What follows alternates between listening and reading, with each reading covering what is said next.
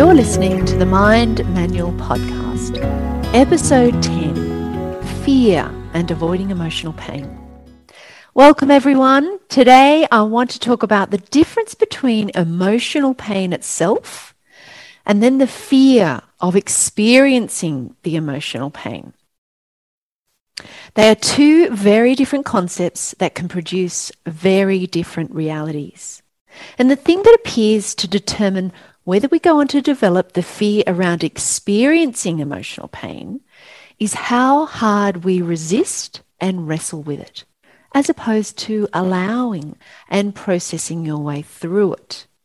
We can either meet it with a mindset of resistance and rejection or allowance and acceptance, which is not to say that you condone or enjoy it, but that you just allow it to be present without pushing it away. What you resist persists. So when there isn't that resistance or opposing force, you're then allowing it to pass right through.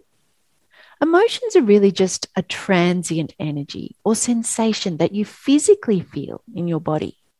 They're generated in the brain in response to stimuli, which is usually going to be our thoughts, but it can also be in response to immediate physical danger, such as a near-miss accident or a lion hunting you down.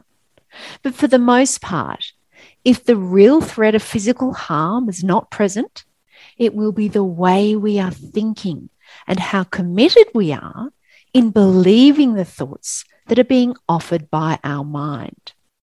Neuroscientists have estimated that we have anywhere from 12,000 to 60,000 thoughts a day, and approximately 95% of those are going to be repetitive thoughts, of which 80% are negative.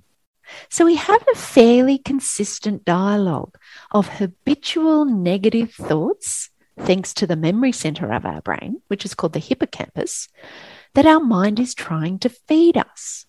And because we're usually not aware enough to consciously make a choice about whether we want to believe every thought we think, we go and blindly believe this incessant chorus of thoughts as facts, as if they're all real, which then triggers the emotional center of the brain called the amygdala. And the whole negative emotional response is put into motion. Then when we engage in all the avoidance activity to prevent ourselves from experiencing this emotional pain, we go and layer fear on top of it all. And whenever fear is present, the amygdala signals the hypothalamus, which activates the pituitary gland to secrete hormones. And then the nervous system jumps on board to squirt adrenaline along with cortisol and others to create this chain reaction of activity in the body to prepare it to either fight or flee. The types of emotion being expressed will determine which specific mix of hormones and neuropeptides that will be released to affect different systems and therefore our physical state in different ways. So emotions themselves are just a flurry of different biochemical and electrochemical output throughout the body as a result of our thought patterns and instinctual responses. They are harmless in and of themselves, so there's no real big deal to them at all. The shame of it is that we go through a lifetime of trying to avoid having to experience negative emotions. And it's this aspect that ends up ruining lives, or at the very least, stealing so much of it away. When we look at activities such as over-drinking, overeating, gambling, drug addiction, or any other activity that has a negative back-end consequence to it, or the opportunities and the experiences that we shrink from by playing small and in hiding in the hope that we don't have to feel an emotion that we're trying to avoid, such as rejection, embarrassment, shame, humiliation, deprivation, loneliness, or even boredom. You will come to see that these are all ways we harm ourselves and limit our life because we're afraid of experiencing these emotions. The crazy thing is that it's the fear of the emotion and not the emotion itself that is causing all the problems and suffering. The physiology of the emotion itself, as it's felt and described in the body, is not really a big event. It might feel like a tightening in the chest, a fast beating heart, or butterflies in the stomach, but nothing we can't handle. Where we get caught up is in the mental drama of it all. When we go and assign meaning to the emotion with all the perceptions and judgments we label it with, and these stories that we make up get subconsciously linked with that emotion through association, and they get stored in our memory. This interlinking of the physical state arising from the body's response to our mental reaction in how we interpret a situation is what causes us to get locked into having this painful emotional experience that we create. When we have strong emotion, it releases more neurotransmitters to assist with memory consolidation. So it's not the emotion that's the problem. It's our mental portrayal of what we go and make all that mean that causes us so much distress. We become confused in not being able to separate ourselves from our thoughts.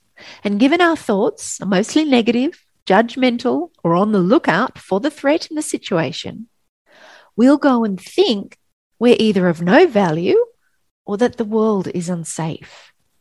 The key in not getting swept away with our thoughts and getting locked into this painful thought-feeling experience is in separating yourself from your thoughts by becoming the observer of them.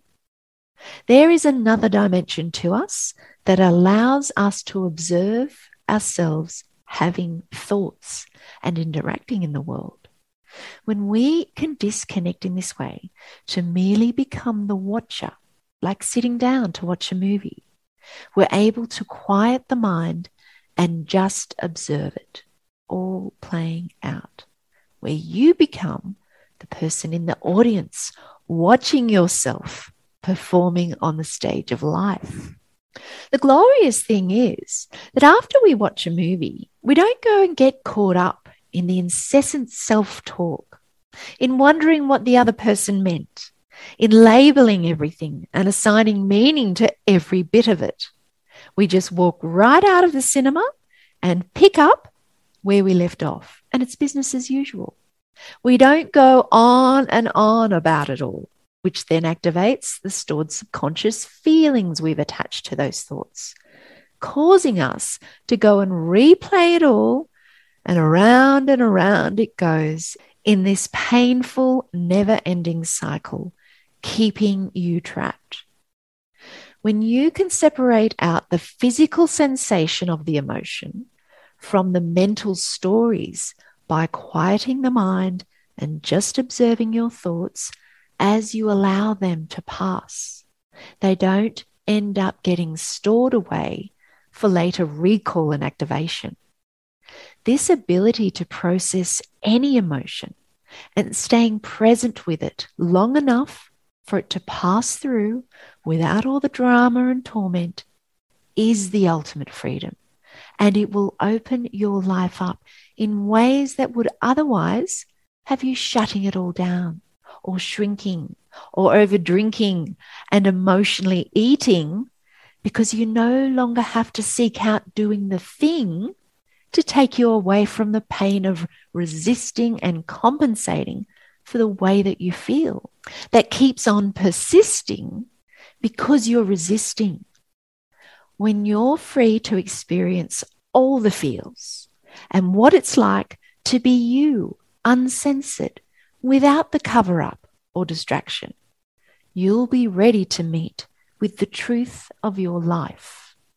And when you can reveal that to yourself, you can claim authority over it.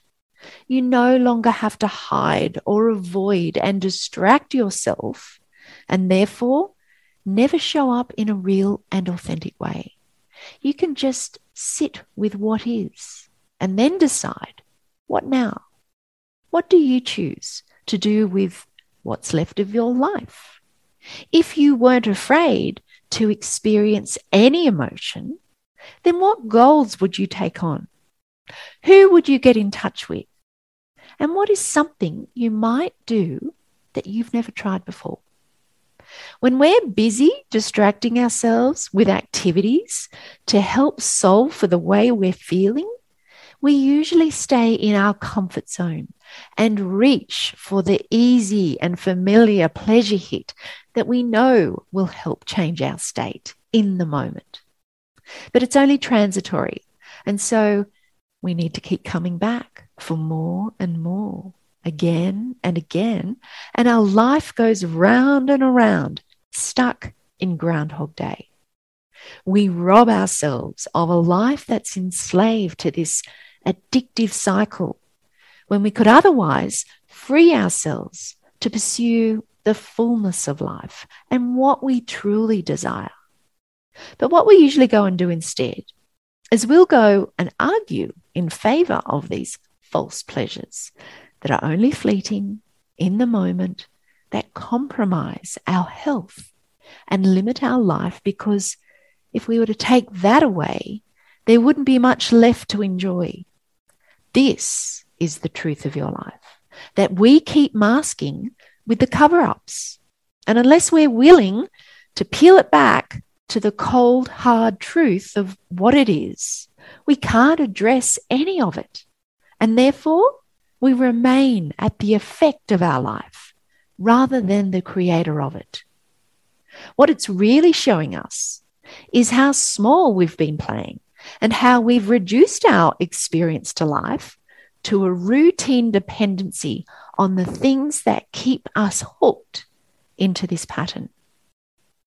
When you're willing to open up to all of life, you free yourself from these constraints and release the grip of the fear we have in experiencing emotional pain.